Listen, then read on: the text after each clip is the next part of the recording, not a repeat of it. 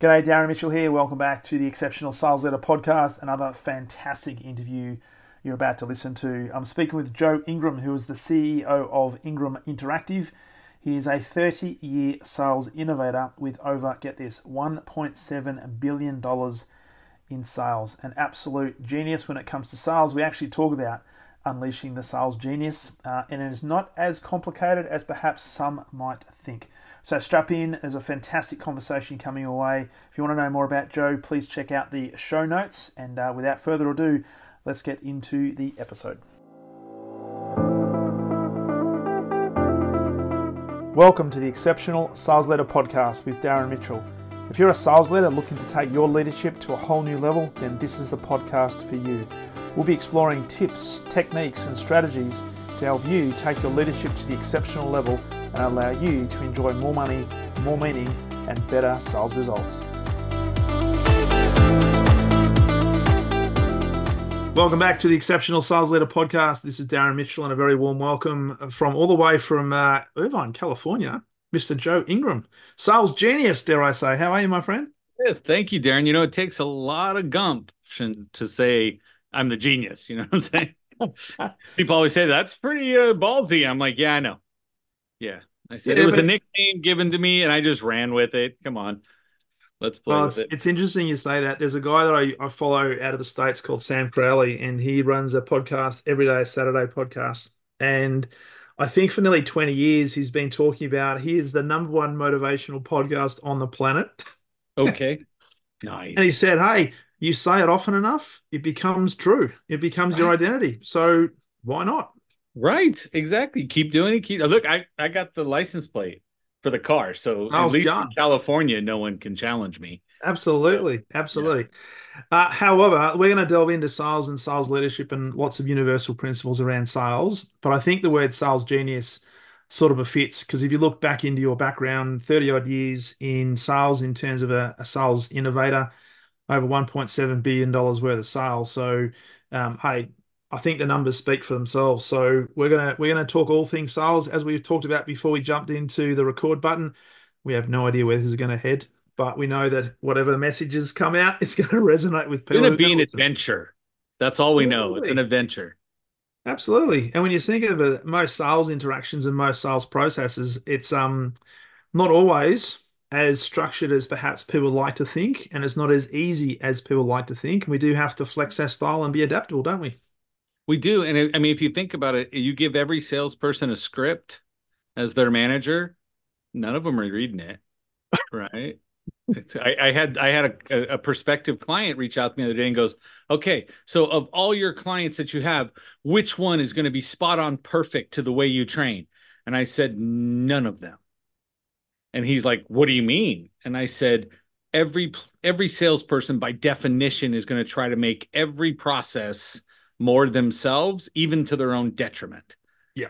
And I said, so, I mean, we can go after that. I said, you'll hear the cues. You'll hear the things that I train them. You'll see the process flows, but I can't guarantee you they're going to say exactly what I wanted to say when they do, right? If that was the case, they wouldn't be salespeople. They'd be customer service reps. That's it. Right? Or they'd be robots. I'm with that on the AI thing. Because the thing is, at the end of the day, we're dealing with people. We're dealing with people who are unpredictable. And even though people can become predictably or unpredictably predictable, or whatever it is, predictably unpredictable, whatever the case might be. Right. If I predicted you were going to say that. Yeah, that's right. Exactly right. It was in the algorithm. It all comes down to, it's not what you say. You need to have a process and you need to be adaptable based on what's in front of you and use the utilization of what is being said or what the circumstances are, because you might start out with a certain intention, but through that conversation, you may actually unleash or unveil something even bigger. And if you're wedded to a script, you're going to miss that. You're going to say, oh, I've got to say this because they've said that. So it's not going to work. See, I'm going to tell you, as sales leadership, what I do is I ask the customer for their cell phone number and I text them a picture of my script so they can follow along with me. And so they don't actually... Yeah. For those that can't see, we're being facetious. We are a little bit, absolutely. You know what, sir? You keep asking me questions that aren't on my script. Can I just text it to you? And that way you can follow along with me. It'll be much faster. And Yeah, so, because after I say this, you're meant to say that, and then when you say that, I'll right, say this, and at the end of it, we're going to be happy, walk away, we'll have a deal. exactly. Here's a list of the rebuttals I've been trained on. So feel free to ask one of the four questions, and then I will help you. My manager said number 5 and 6 will work next week. So if you want to call back with one of those, we can tackle it then. Absolutely. So, Joe, a great start to this conversation. As we said, we don't know whether it's going to go, where it's going to go, Right. what direction, but that's fine. CEO of Ingram Interactive, and you've been in this business for, well, a number of years. Yeah. What got you into this particular sort of industry, and what is it about sales that really intrigued you to the point now where you spend a lot of time training and coaching and mentoring sales people, but also sales leaders? Yeah. So to me, so I'm an electrical engineer by degree. So that says you shouldn't be in sales and you shouldn't have much of a personality. And so, but I was the one in the engineering crew that they would be like, "Could you sit down and shut up?" And I'm like, "I'm done." And they're like, "You're done with what?" I'm like, "The project that we just started and this and that." And they're like, "Then why don't you help somebody else?" I go, "That's what I'm doing, but evidently I do it too loud for you." And so I moved into management really quickly. And so when you move into management, you become a little bit more disconnected to what is actually going on. And then, so for me, I've always had to put myself back into it. But when I left engineering, I went to work at a criminal defense law firm because, that's a logical step, right? Well, Everybody engineering, knows that. law. Yeah, exactly. Yeah, without a law degree, I'm working there. But they hired me just based off of personality and my ability to build a team based on looking at my resume. And I was like, that's great. I went in, built up a team, but it was in the sales department. And the owner of the law firm told me, I know you're used to salary. Here's what I'm going to do. I'm going to guarantee your salary next month at this amount, which was what we had agreed on. And he Yeah. said, I'm also going to put you into the normal performance pay plan for this position. And so whatever's greater, I'll pay you, and you decide at the end of that month which way you want to go from there. And so I almost doubled my salary based off the results, which shocked him as well as shocked me. Yeah. And at that point in time, I said, I want to be paid off of my efforts, okay, and my results. Yeah. And that's when, at that point in time, my love for sales just blew up. And I was like, yes, sales is something great. I love it. It's not difficult. We tend to make it harder than we need to, but that's because we believe we need to sound fancier than we need to be. And then it throws us off in the wrong direction. And that's where I look and I was like, great. I love it. I went in. I make sure I am on the phone with people. One of the things is whatever company or industry I'm training in, I'm not that sales trainer because I had a partner like that who'd Yeah. walk in and go, you know what you should do? You should do this. And then the rep who's sitting there goes, can you grab the next call or grab the email, whatever you want to talk to the next client and help me? Yeah. And he'd say, I'm the trainer. I don't do the job. You do it. Right. And so whenever I would walk in after that trainer and take it, and I'm like, have you thought of saying this and this? And they're like, why you want to do it? I'm like, give me your headset. I'll take the next call. And they're Yeah. like, what? What? I mean, I got a whole room of people going, what? We've been listening to your partner all the time saying, shut up. I'm teach it. I don't have to do it. And I was like, wow, no. What respect do you get as a leader if your answer is, I can't do what you do? Right. Yeah. And it's that. But again, what is your job? If you're a sales leader, everybody underneath you in the sales department, you should know their job and be able to do that job. Absolutely. Right. Because why? It's going to mean I'm not so dependent upon you that you get to hold a gun to my head about whatever it is we go on and go, well, maybe I'll take tomorrow off. What are you going to do? I'm like, Yeah. go for it. I'll do your job too. Right. And then they're like, what? And so again, I'd never be held mercy to my staff. And I would much rather build a team of people that want to work together. And so that may be a great way to go. I will put a bullet in the top performer if they're cancer, Yeah. right? Well, there's a couple of interesting things there. The first one is, and hold that thought about the toxic culture because I'll delve on that. Let me just write that down. The other I do. one was the sales leader who is prepared to roll their sleeves up and do what is required. Yeah. Um, I come from an industry where once you get into a sales leadership role, you're no longer, carrying the bag per se. You're there to lead, mentor, coach, manage upwards, all that sort of stuff. And one of the challenges that I find with a lot of sales leaders who are promoted, and maybe you've got a different slant on this because you went from an electrical engineer into sales to a law firm, which is quite different. Um, a lot of people can't let go of the hunt of the sale.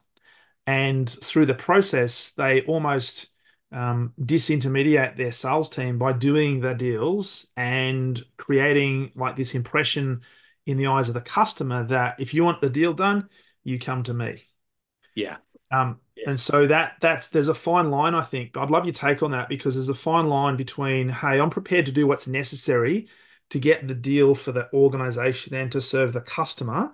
But at the same time, I've sort of got to protect the relationship that I want my account manager or my salesperson to own and be responsible and accountable for that relationship moving forward. Right. What's your take on Well, that? so my answer is this: we're not there as sales leadership to neuter our salespeople, Yeah.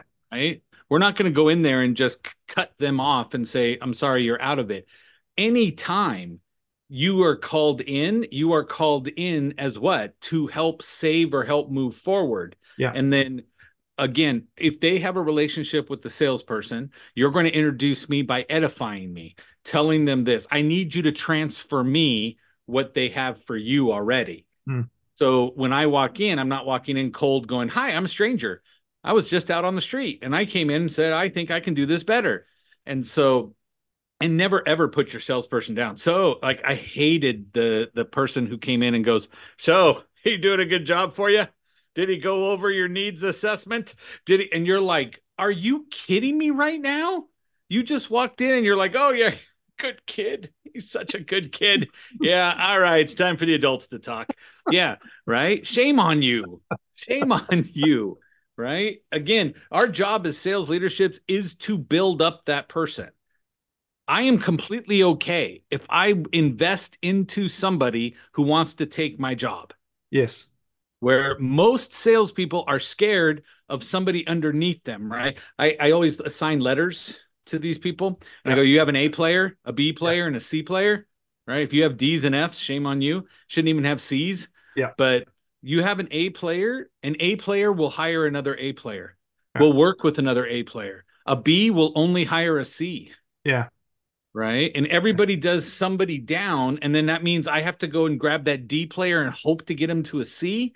Mm. No, I want to be fine as a manager. I want to be fine tuning the A players, right? Stop and look and say to yourself, if I got 10% increase from each one of my guys, which one is the biggest increase? I guarantee you it's not your bottom guy. No. And all of sales leadership says, go to the bottom guy, make them better and go up. I'm like, no, no, no. They get to shadow and mentor the ones I'm helping, which a 10% increase on the guy who's producing 100 grand a month in sales picks me up a lot more than the guy who's doing 10 grand in sales. And That's I'm it. like, woo, we got an extra 1,000. No, right? That's what group trainings are for. And that's what but if you're doing it, but you should never cut the legs out from underneath your guy. You should never belittle them that's there because your need to be right or to be the one that closes the deal is what will keep your team small, Yeah. right? Because they're all going to leave. And if you work in a big company, okay, they're going to the other manager's team Yes. and they'll flourish there with that individual Yeah. because that individual doesn't need to belittle them to try to lift themselves up. Yeah. And too many times we need to. And again, I've had this experience. I've had it where I was the a-hole manager that was there, right? Because I had an owner that said, Oh, do you want to go in and help close that deal for so and so? We already sent two guys in, they couldn't do it. And then he goes, Never mind. That's not what you do. You're better at administrating and managing the team. And I was like, Whoa, whoa, whoa. Give me the file. Give me Yeah. this thing. Walk out there, close the deal. Come back in and go, We're done. Wrap it up with this. Right. And then he's like, Oh, really? Take this one. And now we're going to go talk to all these different. I closed like 5 deals in one night Yeah. and put 50 grand on the board that wasn't going to be there because they were going to let these prospects leave. They were going to let the prospects say no and accept it. And so when I went out there and did all this, he was like, Oh my goodness. And then I turned into that total jerk, right? Because when the closers that were supposed to be out there closing and leading and managing their team, they were there, and I was like, oh man, what the heck's wrong with you, dude? Right? Yeah. As soon as the guy walks in the office, I go, hold on, let me close the door because you couldn't even close that too, right? And I'll go close the door for them, and then they're like, "What? Shut up!" And I was making all these comments, and then I was carpooling with the owner, and the owner says, "What is this side of you? I love it." And I'm like, "I hate this side of me. I love closing deals. I just hate that when my ego gets so inflated, I'm going to cut other people down." Yeah. Right. Yeah. And so Yeah. I felt bad that night. I came back the next day, put them all in a room, apologized to them, Yeah. and said, "I'm sorry. When I get in the zone, I lose track." Yeah. I said, "It'll never happen again. But let's go over each one of the deals I closed and how I got around that." Yeah. And so then what I had was the two closers and the other manager that couldn't get it done. They now got educated on what I did, which means I had to do less of the closing. But I will always grab a lead. I'll always grab a prospect. I will grab something that's coming in, a phone pop. I always stay in tune with what is going on. And a lot of times, as a sales manager and a leader, you're afraid to do that because what if you fail? Exactly right. Right. And my answer is, so you failed. Don't you tell your guys going, you're not going to win them all? Yeah. And so I'll pick it up and laugh with you and go, oh man, did I butcher that one? Right. And they're going to be like, wow, you said, yeah, you can't. I'm like, you can't win every one of them. No. It's not going to work. No. Right. There's times that people don't want to buy. Yeah. Right. There are people that are legit just getting information Yeah. so that they can make a decision later. But are you worth talking to later is what you have to ask yourself. And if all you're doing is going close, close, close, close, close, because my manager's going to beat me up if I don't, Yeah. right? And I'm not saying you guys go run back and go, Joe said on Darren's show that I don't have to sell now. That's not what I said. That's not what I We're said. always selling. We're always Right. selling. You're going to have to sell. You need to sell and you need to set yourself up to sell later if you're Yes. not selling right now. And Yeah. that's again, what is management teaching you? Right. And And I keep it think simple. yeah, and I think the key point that you make there is you got to be really conscious of not disintermediating or segregating your sales team because it would have been easy for you to come in and say, hey, we've got these deals. We've just closed 50 grand that wasn't there yesterday. How good am I? Thanks very much. And I can now become the sales superstar. And in the Right. process, you say, well, these guys, well, what's wrong with them, right? And they have a drop in engagement, all that sort of stuff. But the fact that you actually got them into a room the next day and say, let's analyze these one by one and do a bit of a deep dive in terms of what, because that's probably the start of your sales education training Right. business, right? Yeah. So Well, it let's, was definitely sitting back and saying, again, I don't have to be the best in the room. mm, I have to be able to manage the best. yes, Okay. So if I yes, can manage the best and do what they do, yeah, right, I don't have to have the highest closing percentage to be the best leader, yeah, but I do have to have a closing percentage. Get with it. well, you Right. do, You can't have a guy who's never sold go be an effective leader for the sales department because he read a bunch of books. correct. Right. And it's not going to lead him that way. But Which then sort of pivots to the toxicity, but also you mentioned the A, B, C, and D type players, and um, how do we actually focus on those? Because there are a lot of sales leaders out there that like to, I don't know, whether it's ego or status or whatever the case might be, elevate themselves as being the leader, the guru, right. and therefore they'll go and attract people or they'll bring in people to their team that are not as quite as capable or as good or as good a closer as they because it actually strokes their ego because they then become the rescuer, the saver, and stuff like that. Right.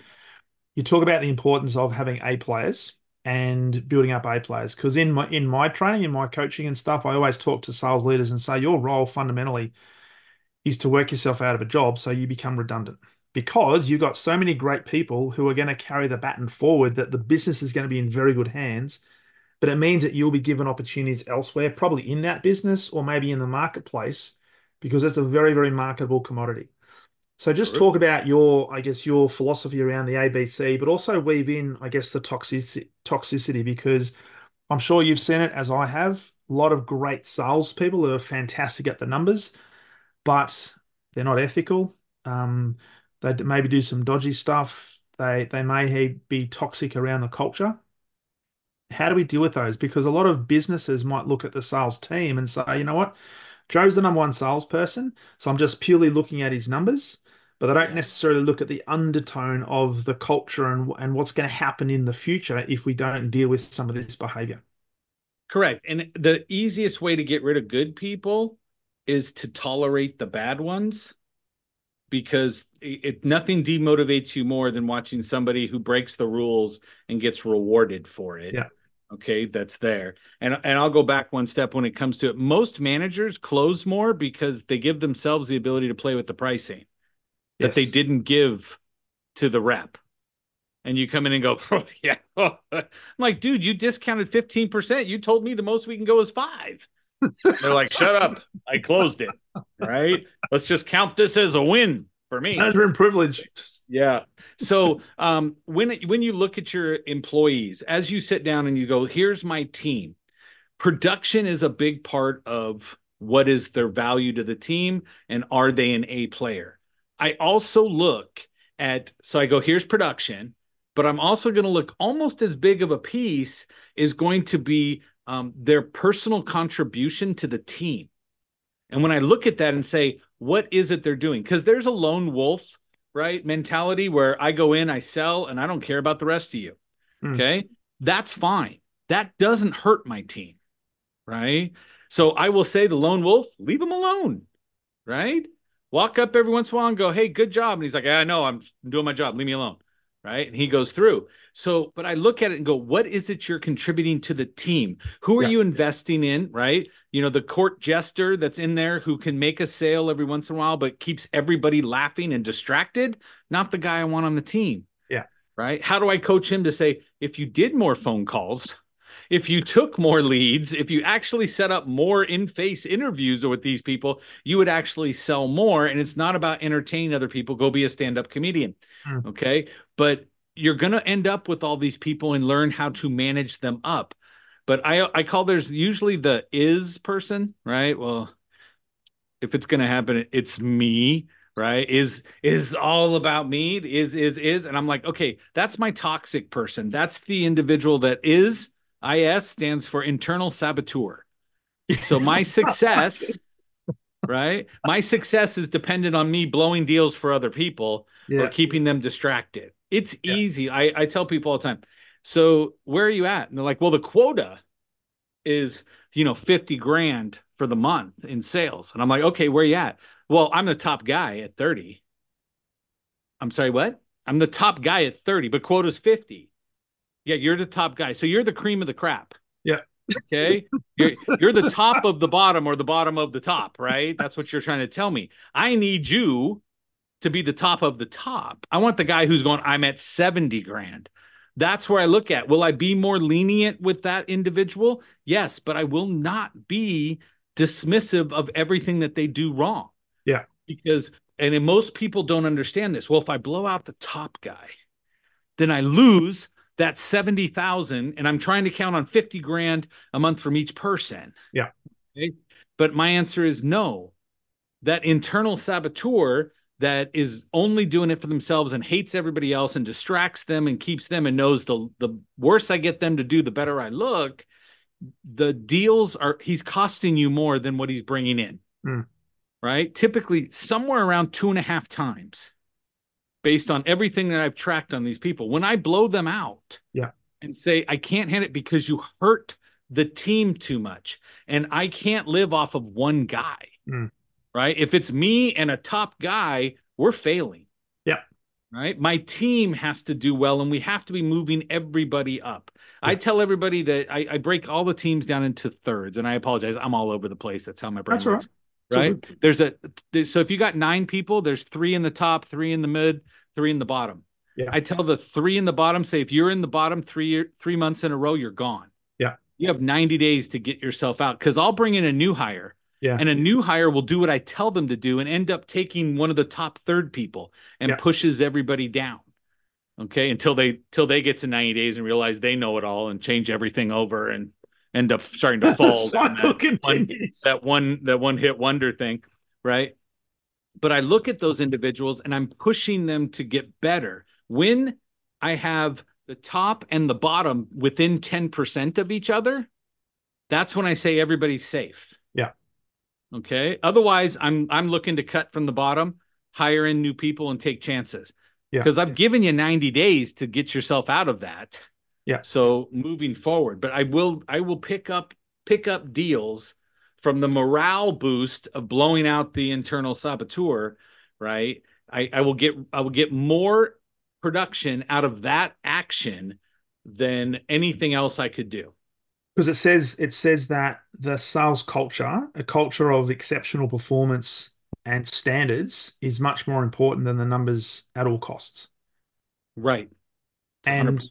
and when you talk about the third, a lot of sales leaders will spend a lot of time trying to push up the bottom third, and all their time will be spent trying to. Sometimes it's like flogging a dead horse, and we think, well, if I spend my time on the bottom third or the mid third, they'll become top performers. But when I'm spending time there, I'm neglecting the high performers, and potentially they're saying, "Hang on, I'm doing this fantastic job for the team. I'm not getting any mind space from my manager. Yep. What am I going to do?" I might start, unless they're really, really self-motivated, they might start to plateau, and you have a bigger problem. Well, again, if I'm self-motivated and I'm doing everything without the help of my manager, how long before I go to my manager's manager and explain how I don't even need this guy? Yeah. Right. And then we all said out of nowhere, I don't even understand what happened. Well, what happened was you didn't cater to the guys that are delivering the results. Mm. Okay. When my whole team delivers results, then I have an issue of trying to go, how do I praise everybody all the time? Yeah. Yeah. Right. But remember, when was the last time you had that situation?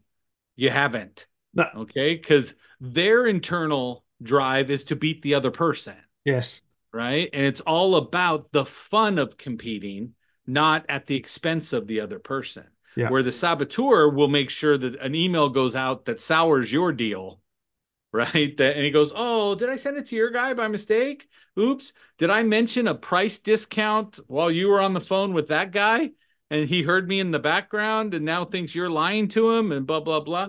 Yeah, that kind of stuff. It just doesn't work. But Yeah. again, Really I not. will tell you what usually happens is people go in, and I see this in every industry.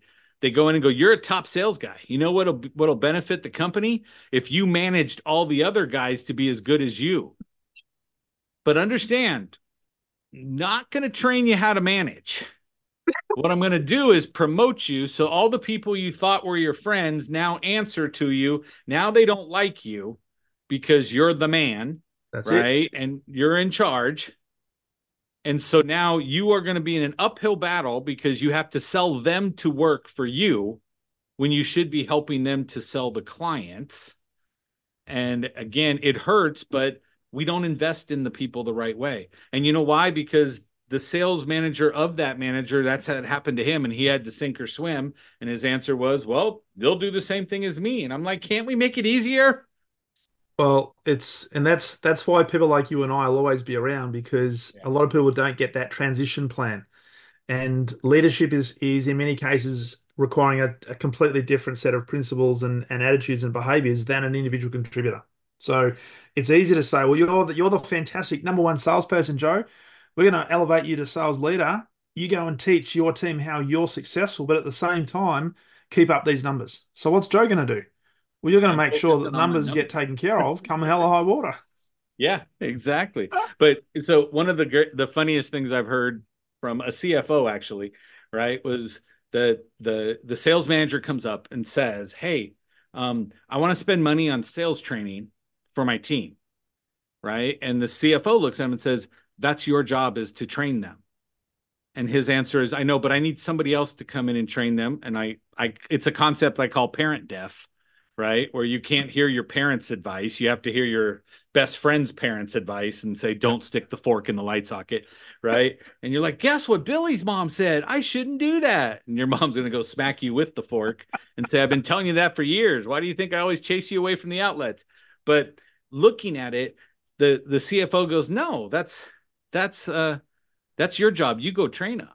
And then the CFO tells the CEO and goes, "Yeah, Darren came in and said he wanted to pay for outside training for these people. And the CEO goes, well, would it help us? Would it benefit us? And the CFO goes, but what if we go train and invest in all these people and they leave? Think about how much money we lost. And then the CEO looked and said, what if we don't train and invest in them and they stay? Right? And you're like, exactly. You've got people that are capped out at the most they can do. And again, they can't hear you all the time.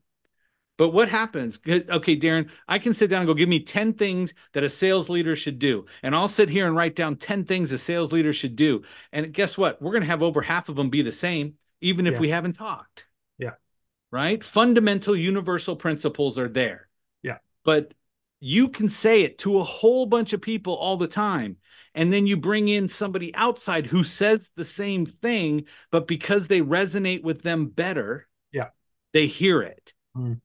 And then the sales manager is going to get mad because I've already been telling you that forever. And they spend the whole training going, that's what I told you. Remember last week? I told you that. Do you remember this? Do you remember this? Do you remember this? And And they you know, potentially become a saboteur to you as the they trainer. become my internal saboteur in the middle of the training. And I'm like, and understand, and I tell them all the time, you realize I will be telling them, just like your manager has told you before, just like this before, right? And again, most people view management as something painful, or the training has to be painful, not how much fun can we make it, Yeah. so that people actually enjoy it. Yeah. Because if you're having fun, you must not be doing something right. That's What are it. you This talking is about? a serious business. Right. And I'm like, it's a serious business where we deal with no more than we get yeses. And you want me to stay miserable during the time I get the yeses? Come on. Come So on. I do want to talk about some of these universal principles, but before we do that, I know one of the key things that you focus on a lot is turning average into unrivaled, and I think it's called the Ingram effective or the Ingram Ingram effect. effect. Ingram Yeah. effect.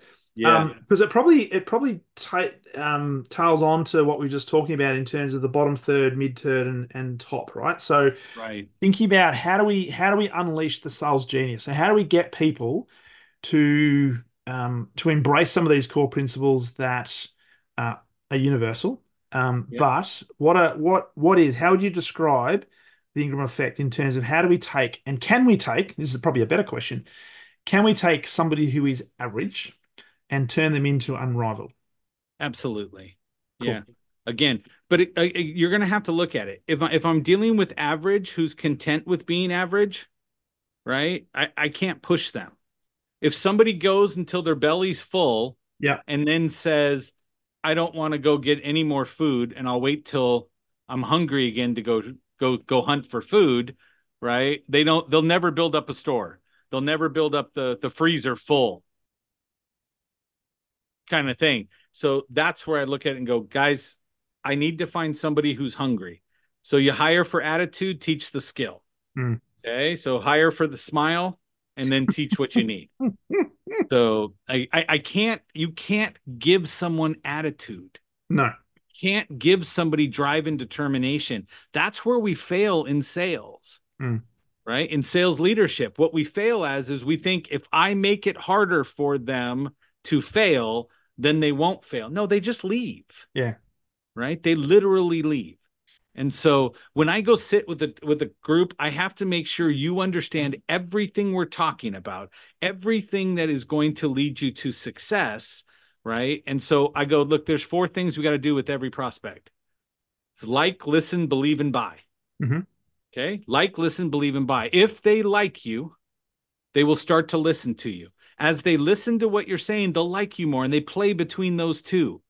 Right? Then they get to the point of saying, you've said enough things that are true that I'm going to believe you when you say something. Mm.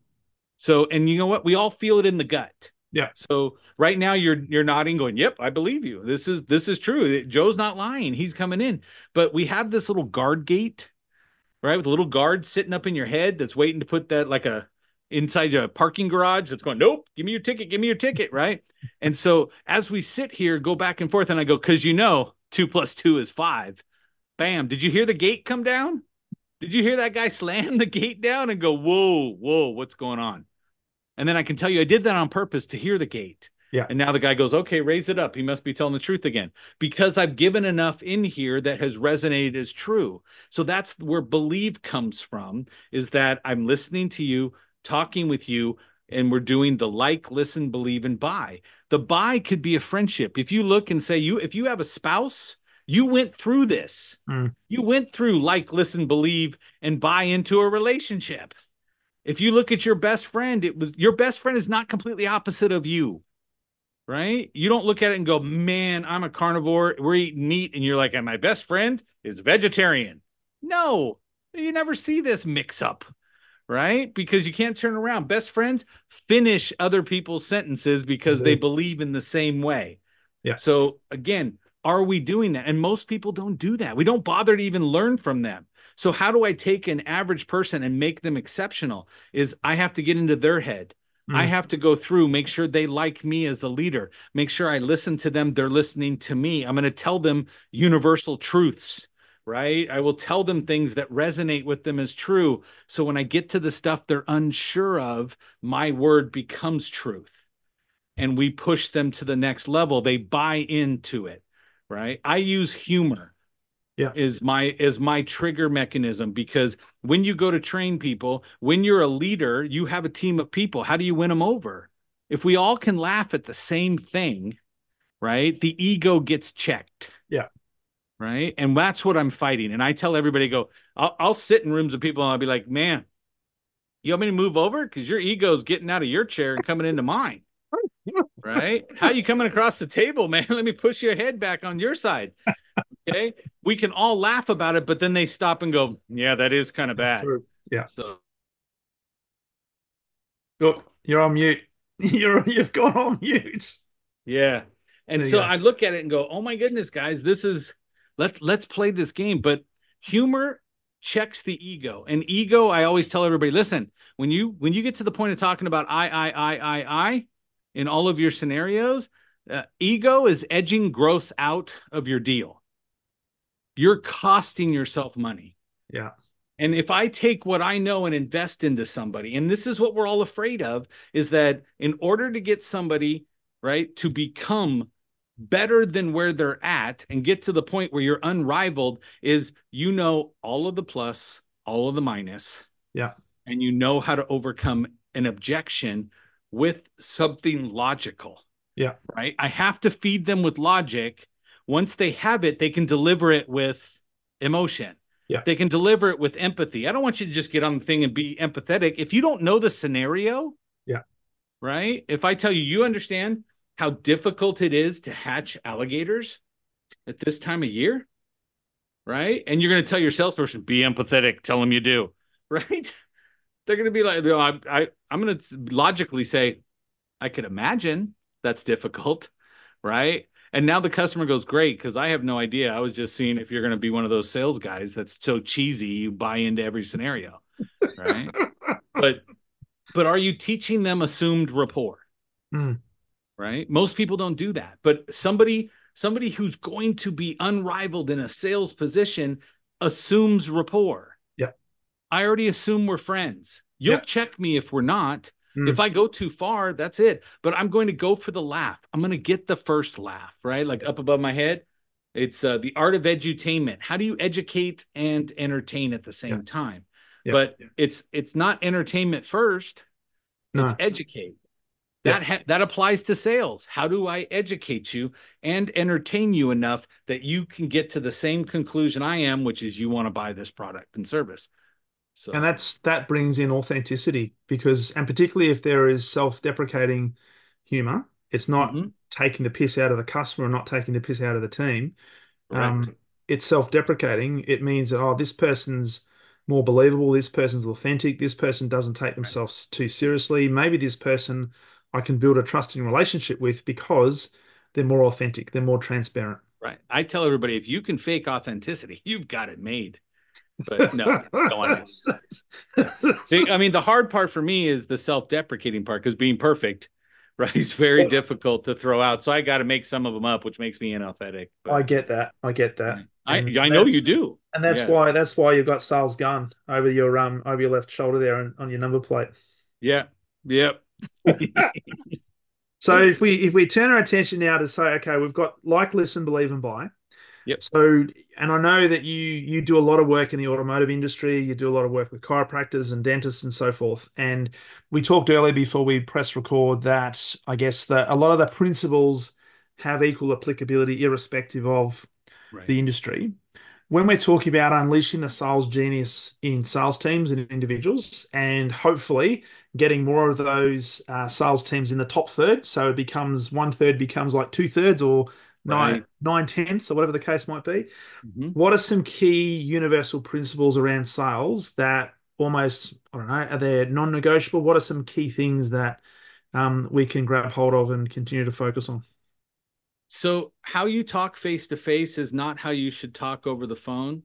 How you talk over the phone is not how you should type for your emails and your text messages.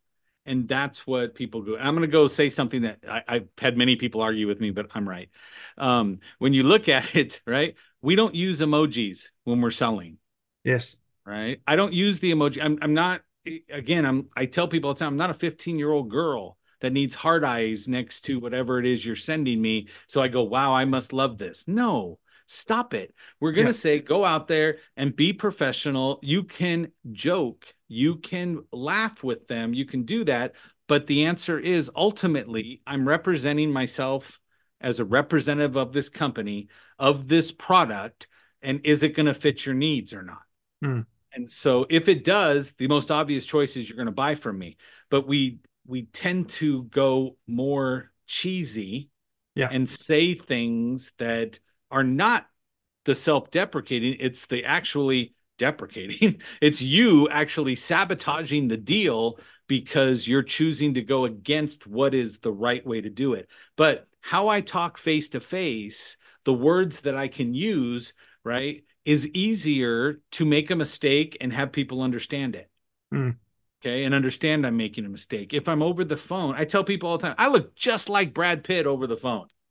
Okay. Because I can be whoever I want to be. Okay. And do you know who I want to be over the phone? The person that prospect needs me to get to the next step in the sale. Yeah. Okay. And so I tell people, you need to be authentic. We all have the same personality types in us. We just choose to resonate in certain personality types. Yeah. So if that's the case, can you access a part of your personality that's their main with yours that's redundant that you're not using? Can you access that? If you can, now I can relate with you better. So when you're dealing with people face to face and over the phone, okay, you have to address the fact that they use certain words, they Hmm. speak at a certain speed, okay, and they also have different tonality and inflections in their voice. When you can deliver that back to them, the like increases so much more. Which is the assume rapport component.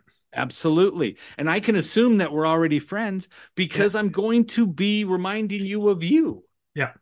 right? Again, Yeah. electrical engineer, should I be this obnoxious on an interview? No. Okay. But again, I can match anybody who's on here. If you were over here going, well, Joe, tell me what could happen if something happened, then I have to come back over here and go, well, what you're going to be looking for at the end of this is going to be this. Okay. But again, you match who you're talking to. If Yeah. the customer has to go, I'm sorry, what did you say? Yeah. Okay. You're talking too fast. Mm. You are way talking, you're speeding, right? And imagine this, if you're both in a car and they do 30 miles an hour, and I say people talk at either 30 miles an hour, 50 miles an hour, or 70 miles an hour. Okay. I'm a 70-mile-an-hour talker. So if I'm flying down the road at 70 miles an hour and this person's doing 30, right? There's one word, asshole, that you can hear as I go by, right? So that's all you hear. And both are yelling at each other, the same word to them, right? But again, when you look at that, are you going to have a communication gap? Yeah. And the customer's going to go, I'm sorry, what did you say? What did you say? And you're like, well, if I speed it up again, I can get off the call faster. Mm. You're like, no, no, no, don't speed up on the speed up. Woo, this guy's Slow just, and down. so they're trying to grab that one word at a time as you say the same thing over and over and lap them, right? Instead of if you were to actually slow down and emulate what they're doing. Mm. Okay. So again, if I answer when I answer the telephone when it comes in, I'm over the top radio DJ, right? I'm over the top because I don't know who's on the other end of the phone. Yeah. Yeah. And I guarantee you, when most people call to anything to say they want to go buy and call a sales department, Yeah. right? The person's on the phone going, "Sales, this is Joe." And you're like, "Yeah, I want to give you my money." Woo! Jeez, That you've obviously just been waiting for my call. right, exactly. You are thrilled the phone rang again, right? Call your cell phone provider and see how miserable their customer support is. Oh. Okay. Right. Do you know that they ask you for your own cell phone number? And I'm like, you guys provide caller ID for me. Tell me how you don't know my number. Right. But they make you punch it in the beginning because it gives them an extra 10 to 15 seconds of on hold time that you don't count against them. Yeah. Yeah. Okay. Yeah. So then when you get to them and they're like, "Thank you for calling so and so wireless, where you mean the world to me." Right. And you're like, "Oh, I believe you. I believe you." Right. If you want to know where all the good people are on the phone, tell them you want to cancel your service. Yeah. Exactly. They transfer you to cancellations. Over there, they're all going, "We are going to be the best version of ourselves every time we pick up the phone." The Yeah. person answers, there's harp music in the back as the angels are singing, Yeah. right? And they're over there telling you, "The phone dropped? No, we don't even hear that complaint anymore." You're like, "Shut up." Okay. But you feel better and you end up staying. You do. Okay. You But do. do you answer the phone like you're worthy of earning the biggest commission? Yeah. Right. Do you answer the phone at the energy level equal to the highest product you sell? If you don't deserve that product to be sold. So answer it up top, come back now that once they answer, right? So if I go, "Thanks for calling, Joe speaking, I'm happy to help you." And the person goes, "Hi, Joe. I was, on the website looking at this and that." I'm not going to go, "Well, I'm the guy to talk to." No, you don't do that. You turn around and go, "Okay, you were on the website. What product did you see?" Yeah. I can always come down and match them, Yes. right? And that's what people forget to do Yes. is to worry about the other person on the end of the phone. The other person, if somebody texts you and says, "I'm looking for a significant discount," Mm. right? Why aren't you writing back the word significant discount? Okay. I'd be writing back, "If anybody can afford to provide you with a significant discount, it'd be me." Yeah. Right. Let's talk about what your needs are and Mm. move forward. But again, we go, "Oh, I want a great deal. I always do fantastic deals." What? Right? Well, fantastic means something to me. I don't like the word, great. Yeah. I prefer awesome as my word. Why aren't you listening for their words, using it back? Yeah. Why aren't you trying to get to that point? And that's how you become so much better than the other people that you're competing against. That's the genius effect is we're going to find every piece we can and align it so that you become the winner more often than you don't. So that builds into the likability, which is the first part, right? Because if people resonate with you, they don't have to be just like you, but they have to be, I guess, identifying with you. Hey, we are similar, so maybe there's a connection there. They're looking for the similarity, right? Think about it. Yes. If you hate someone, right? And don't think of me, Darren, right now. If you think about the person you hate, okay? If they told you the funniest joke you've ever heard, you're not laughing. Mm. You're going to sit there and look at them and still go, "I hate you. I'm going to remember this for later and share it with my friends I do like." But Mm. I'm not laughing and giving you the satisfaction of saying, "I got Joe to laugh even though he hates me." So again, that's what you have to be acknowledging to people. How do I get them in the like so much that Yeah. they can listen and believe and feel comfortable buying from me? Nice. So that is, and as you were just talking about that, I'm sure there's people listening saying, "Yeah, that's all well and good, but what about sales technique, Joe?" And what those people tend to forget is actually not the sales technique. It is not the process. It is all the connection you build with somebody. Because if you build a great connection, you could have the worst sales process in the world, but they're more likely to buy from you because they now resonate with you because there's a likability there. Yep. I will tell you that the average closing percentage in every industry across everywhere is you're going to see your average salespeople close about 20 to 25% of their leads. Yeah. Okay. So I'm going to tell you that there's 4 personality types. What are the odds you're going to resonate with one of the 4 naturally? 1 in 4. Okay. So when you tell me I'm a great closer, I'm this, I'm that, and I go, if you're hitting 25%, you are selling to the people that are like you. Yeah. Okay. You aren't adapting. You aren't changing, right? Most of the time, if you find someone who's just like you on the other end of a phone, sitting face to face or text message, email, you're already communicating their language. And they go, I didn't even plan on buying this. I was just looking for a demo, right? I was just going through this. And you're like, and they're like, oh, great. I'm like, all you did was sell to someone like you. Yeah. What happens if you were able to adapt your personality, since you have it, if you're able to adapt yourself to that actual prospect to be who they need you to be to feel comfortable buying, right? And I change my personality. I go more engineered Mm. with somebody because I can, which is Yeah. opposite of where I normally sit. Then I Yeah. go, let me go in there and let me go just nerd it down, start playing with some numbers, going through stuff. I can do that, right? We all can do that and change our personality to do what we have to do in this situation. So that's all I'm saying is that if you do that and you can go, here's this personality and this personality. If you get two, what's your closing percentage potential? 50%. Right now, you are screwing up 3 out of 4 and trying to get a pat on the back. Yeah. Stop it. Just stop it. Adaptability is key. Love Yeah. it. Any other top of mind before we wrap in terms of I think that's gold right there. And I think it's so easy to overlook from a lot of Yeah. salespeople's perspective, but also sales leaders. Yep. Because if you can just become more adaptable, and I often say to leaders in particular in sales, we need to be as leaders the chameleon in the Yeah. environment, right? So be able to adapt our style, not to become somebody who we're not, but have that behavioral flexibility that we can adjust our style ever so slightly to resonate a message that's going to connect with people. Right. Um, any other key principles you want to leave us with in terms of Right. unleashing our I'll sales leave you genius? two things that I typically will tell everybody. Okay. I tell everybody that sales is only a numbers game until you become educated, Yeah, right? Because as soon as you educate yourself on this, it's no longer do more to get more.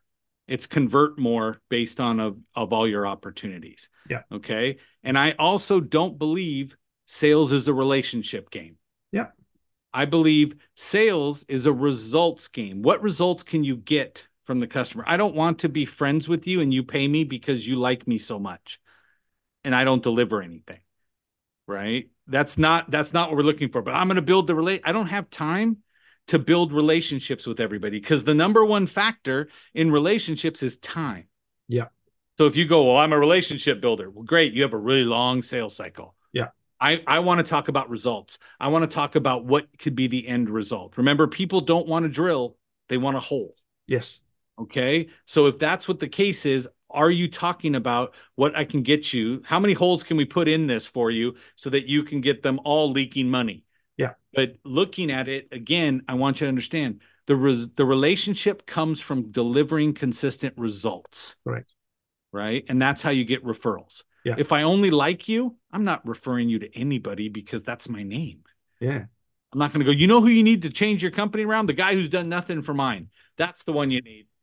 He buys nice coffees though, but it gives me good Right. donuts. Oh yeah.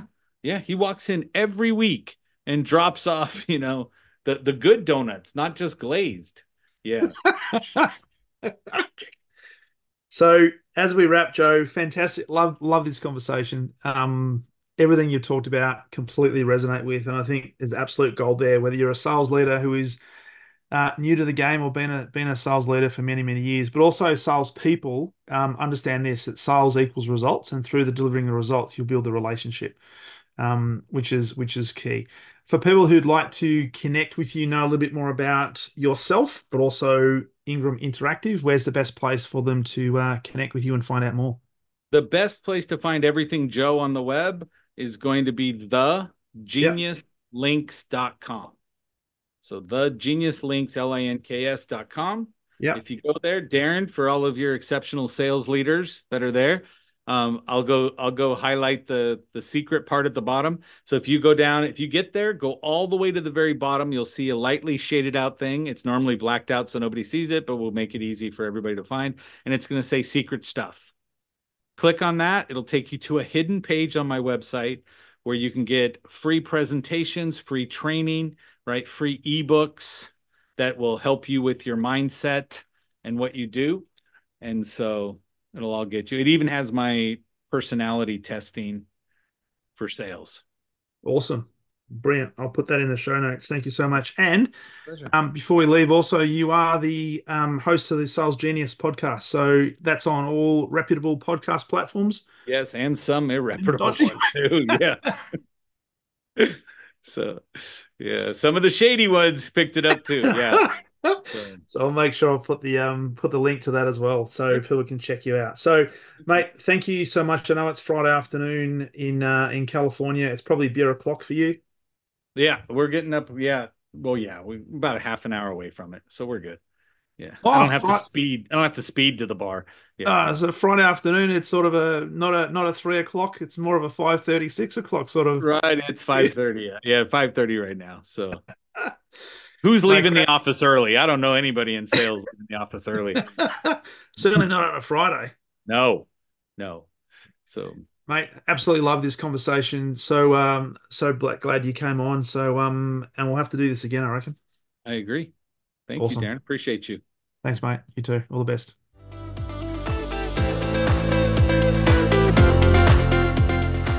Thank you for listening to the Exceptional Sales Leader podcast. I trust the information in this episode has been helpful in your journey towards becoming exceptional. And remember, please take the time to rate the show, subscribe to the show so other people can find it. But also, if I can help you, jump on my calendar, go to leadwithdarren.com and let's have a conversation about how I can help you along your journey to being exceptional.